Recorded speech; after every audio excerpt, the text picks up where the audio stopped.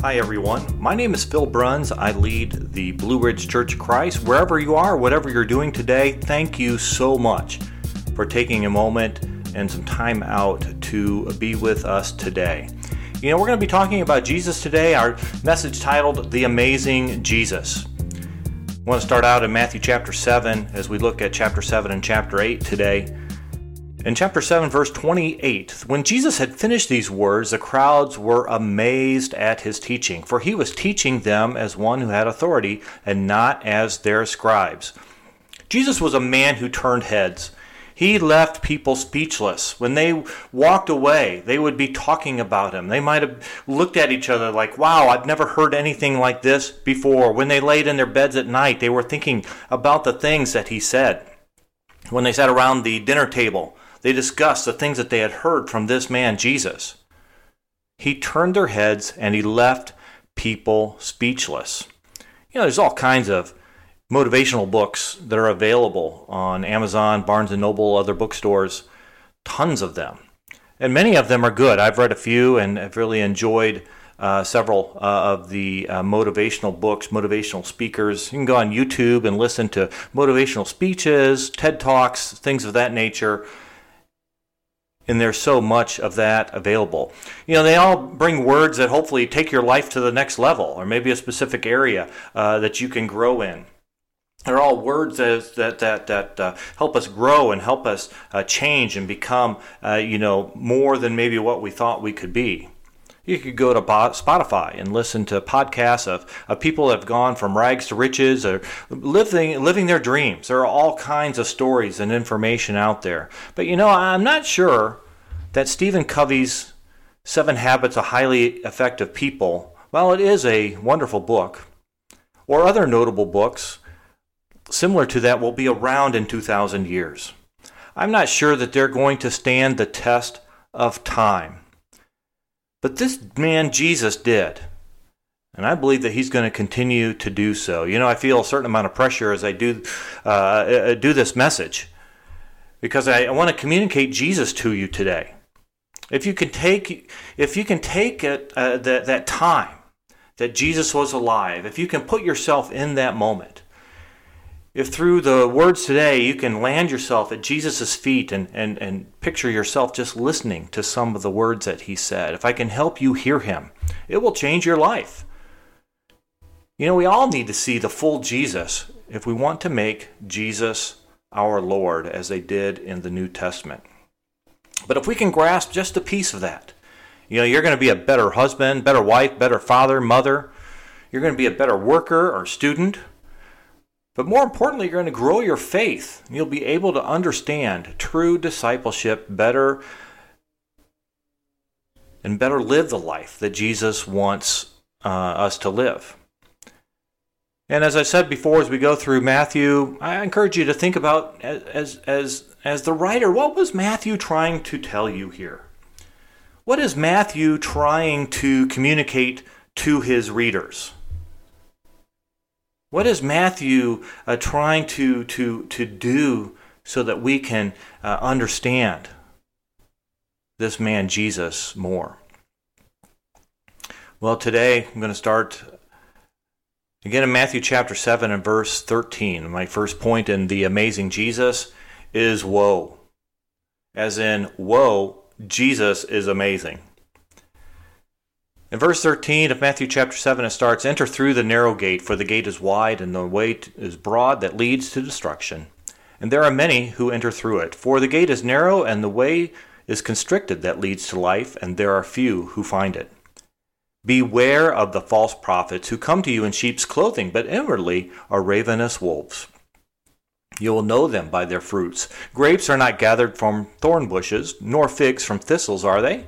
So every good tree bears good fruit, but the bad tree bears bad fruit. A good tree cannot bear bad fruit, and a bad tree cannot bear good fruit. Every tree does bear good fruit, is cut down and thrown into the fire. So then, when you know them by their fruits. Not everyone who says to me, 'Lord, Lord,' will enter the kingdom of heaven, but the one who does the will of my Father who is in heaven will enter. Many will say to me on that day, 'Lord, Lord, did we not prophesy in your name, and in your name cast out demons? and in your name perform many miracles.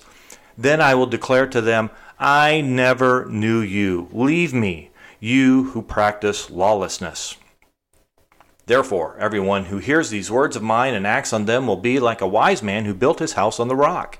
And the rain fell, and the floods came, and the winds blew and slammed against that house, and yet did not fall, for it had been founded on the rock. And everyone who hears these words of mine and does not act on them will be like a foolish man who built his house on the sand. When the rains fell, and the floods came, and the winds blew and slammed against the house, and it fell, and its collapse was great. There was a difference with Jesus. Either he is crazy, or he is rewriting what religion was. As we read through the scriptures I just read, one thing that we can very clearly take away from that is my life matters. What I do and how I live and the heart behind it matters. You ever think about that? Why do I do these things? Why do I live this way? Very clearly from what Jesus is sharing here. It does matter. We can't just maybe or maybe not show up. This is the way the people then at that time were living. Jesus are saying these things because they in fact were applicable to the people that sat before him that day. That they would come and maybe physically be there, but their hearts were not true followers of Jesus. We can't just follow routines because they've been done for a long time, or that's the way I was taught when I was younger. We can't just do things just because it feels good or seems right, because everybody's doing it. That doesn't make it right. We just can't do things that we think is right. No, in fact, it is the will of the Father. My thoughts can't supersede God's. My opinions can't drive my day. It's God's opinion that should drive my day. But then how do I know? How do I know what God's opinions are? How do I know what God's thoughts are? Well, that's where we need to be in touch with God's will. And our times with God so critical. Our times with God are irreplaceable. There's not another thing that is more important. Our times with God in prayer, in worship, in Bible study. And the action that those things cause are as critical to your spiritual life as the air you breathe for your physical life. Let me say that again. The times with God, your time with God, in prayer, in worship, in Bible study, and the action that comes from those things are as critical for you as the air that you breathe. That's why it's so important at Blue Ridge where we have opportunities for community service, that we take part in those. When we have opportunities to gather together as a body, that we take advantage of those. When we have opportunities to serve around the globe or send money to areas in need and to people in need, that we take advantage of those. Reaching out to offer Jesus to someone. Just helping encourage them, or to comfort them, or to love them, or offering out to someone for them to become a disciple of Jesus. Those actions, those ways that we live are so important. Well, one of the scariest parts of this that I just read is in verse 21, where it says, Lord, Lord. Not everyone who says to me, Lord, Lord, will enter the kingdom of heaven, but only the one who does the will of the Father will be able to enter. That is so scary to me. Because apparently from what Jesus says, there's going to be a lot of people that think they've done well, that they think they've done right things, that they lived the right way. And they're going to go to God on that day. And they'll be denied from Jesus. Apparently, there's going to be folks that even went so far as like doing things. Didn't we prophesy in your name? That God was a big part of their lives. They've taught and they've done other things and done amazing things in their minds for God, but where in fact were not God's will. And Jesus is telling this to a group of people. And it's no wonder they were amazed. They were amazed at this guy's authority. They were like, whoa, this is amazing. This is a higher call. I'm going to actually need to choose to follow. You know, at that time, and we're going to read in a minute, there were plenty of people that followed Jesus, but few would actually become followers of Jesus. It was a higher call then, and it is now for us to be disciples. It affects all that we do with our lives. It affects every area of our lives. And again, many will follow Jesus. Few will become followers of Jesus. Now, if you're like me, that can be somewhat overwhelming. Like who can follow? Like we can't do enough. I can't. How do I know? I've only got 24 hours a day. I need to sleep during some of that time. How do I know that I can do enough? Well, actually, what Jesus wants is our hearts. You know, like the very author who wrote what I just read, Matthew himself. When Jesus called Matthew, he got up, he left his tax table, and he followed Jesus. He became a follower of Jesus because his heart was all in. In fact, the Bible teaches us that he left his things sitting there to be a follower of Jesus. My second thought today is wow, as in, wow, Jesus is amazing. You see another aspect of Jesus. You know, he's not all proud, big king, do what I say, standing up above, finger pointing down at us, do what I say, and listen to me, and all of this. Sometimes we get that view. But you know, we're going to see in Matthew chapter 8 that here he's actually reaching for people. He came to reach for Matthew. He came to reach for others. And he's not all big and on top of a mountain looking down with his finger pointed at us. Do this, don't do that. Like a proud king. Let's read these 3 stories of healing. Now, as we read again, think about Matthew and why he picked these. You know, we're going to read that there's plenty of people that were Jesus healed, that Jesus touched. But why these 3 were written in detail for us? Why these 3 should we take with us? What from these 3 should we take with us? In Matthew chapter 8, starting in verse 1. When Jesus came down from the mountain, the large crowds followed him. And a man with leprosy came to him and bowed down before him and said, Lord, if you are willing, you can make me clean. Jesus reached out with his hand and touched him, saying, I am clean, be cleansed. And immediately his leprosy was cleansed. And Jesus said to him, see that you tell no one, but go, show yourself to the priest and present the offering that Moses commanded as a testimony to them. And when Jesus entered Capernaum, a centurion came to him, begging him, and saying, Lord, my servant is lying paralyzed at home, terribly tormented. Jesus said to him, I will come and heal him. But the centurion replied, Lord, I am not worthy for you to come under my roof, but just say the word, and my servant will be healed. For I also am a man under authority, with soldiers under me. And I say to this one, go, and he goes, and to another, come, and he comes, and to my slave, do this, and he does it. Now when Jesus heard it, he was amazed, and he said to those who were following, truly I say to you, I have not found such great faith with anyone in Israel. And I say to you that many will come from the east and west and recline at the table with Abraham, Isaac, and Jacob in the kingdom of heaven. But the sons of the kingdom will be thrown out into the outer darkness. In that place there will be weeping and gnashing of teeth. Jesus said to the centurion, go, it will be done for you as you have believed. And the servant was healed at that very moment. When Jesus came to Peter's home, he saw his mother-in-law lying sick in bed with a fever, and he touched her hand.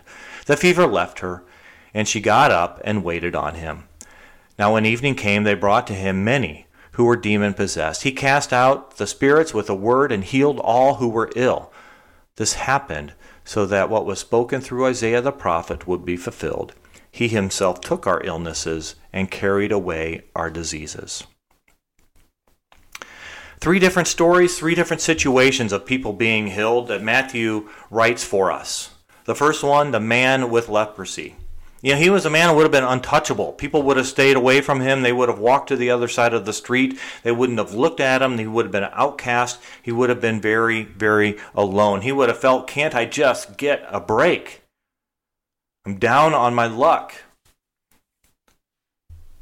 And again, he may have felt very alone.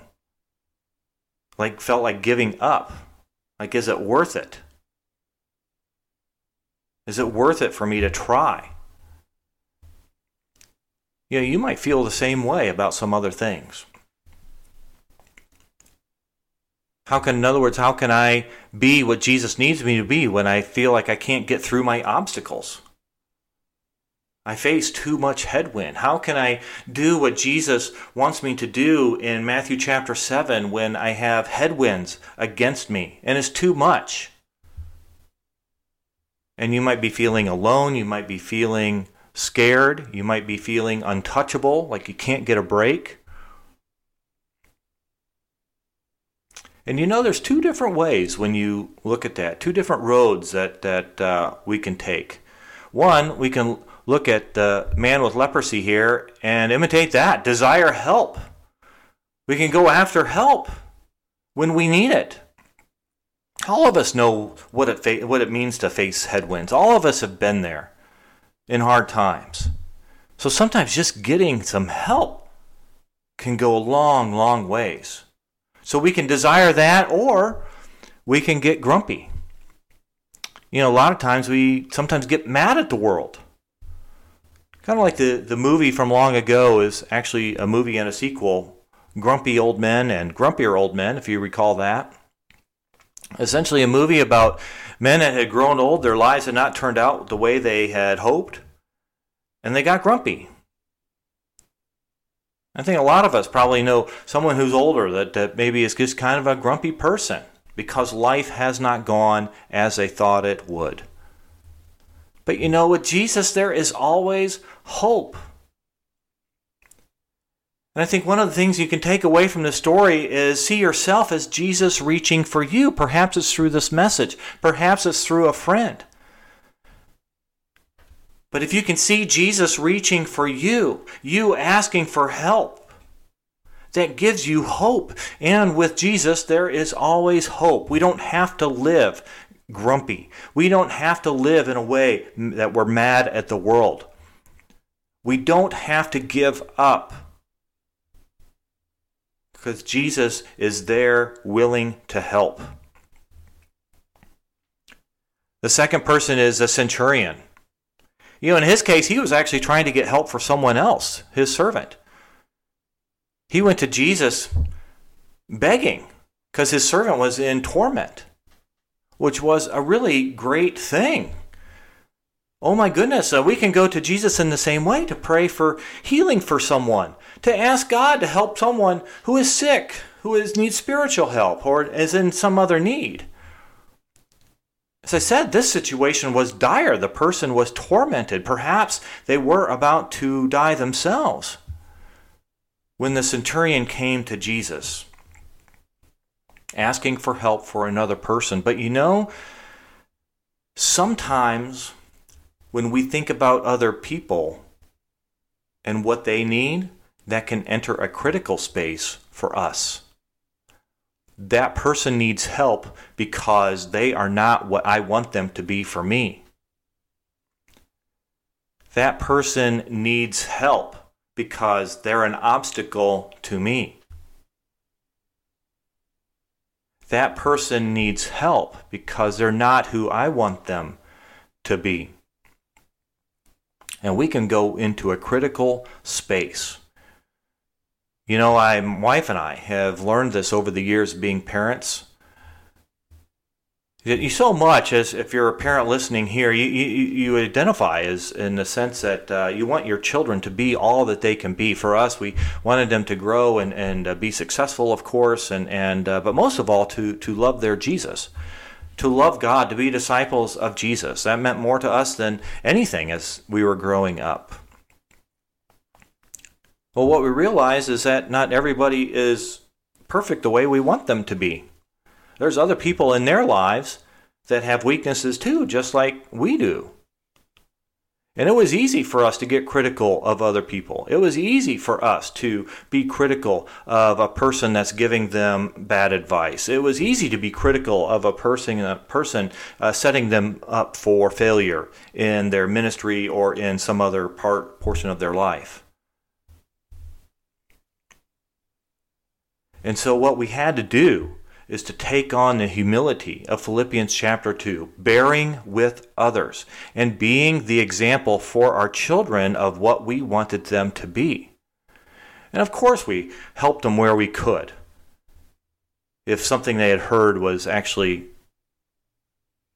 not the best thing for them. But it was taking on of ourselves, of bearing the humility, bearing with others, and not taking on criticism. You know, the Blue Ridge Church is going to be as strong as the members are in it. If you're in a small ministry group, it's going to be as strong as you help to make it. Just like if you're at work, in your company, or you're on a team in a class, you know, it's going to be as strong as you make it. I think it's up to each of us to take on an example that we want our children and want others to be. And stay away from the critical space of that person is not who I want them to be. Take on the humility to help make it better than to take on the heart of someone who criticizes. Finally, the third person is Peter's mother-in-law, who is sick with a fever, and presumably, as you know, maybe Jesus was walking up to the home, Peter had alerted him to that. I would assume that might have been the case. As Jesus walks in and touches her and heals her. But he didn't heal her so that she could get some rest. He didn't heal her so that she could take some time for herself. He didn't heal her so she could go do what she wanted to do.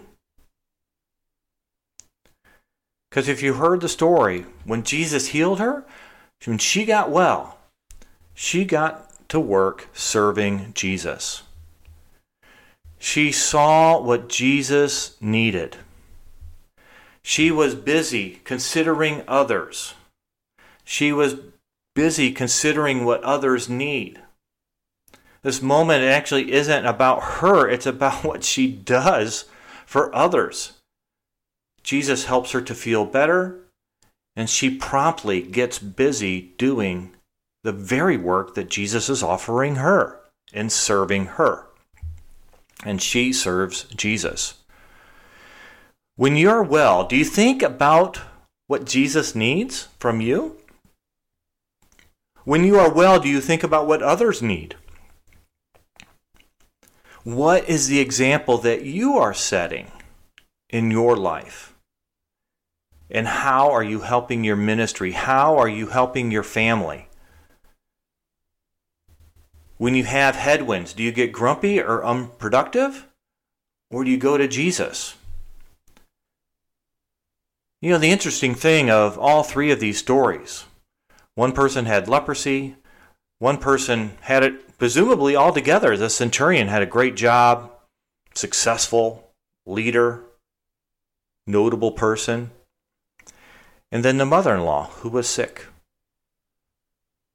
Three different kinds of people, but what they had all in common is that they were all looking for Jesus. They all found Jesus. Jesus, the amazing Jesus, was the one that helped them to feel better.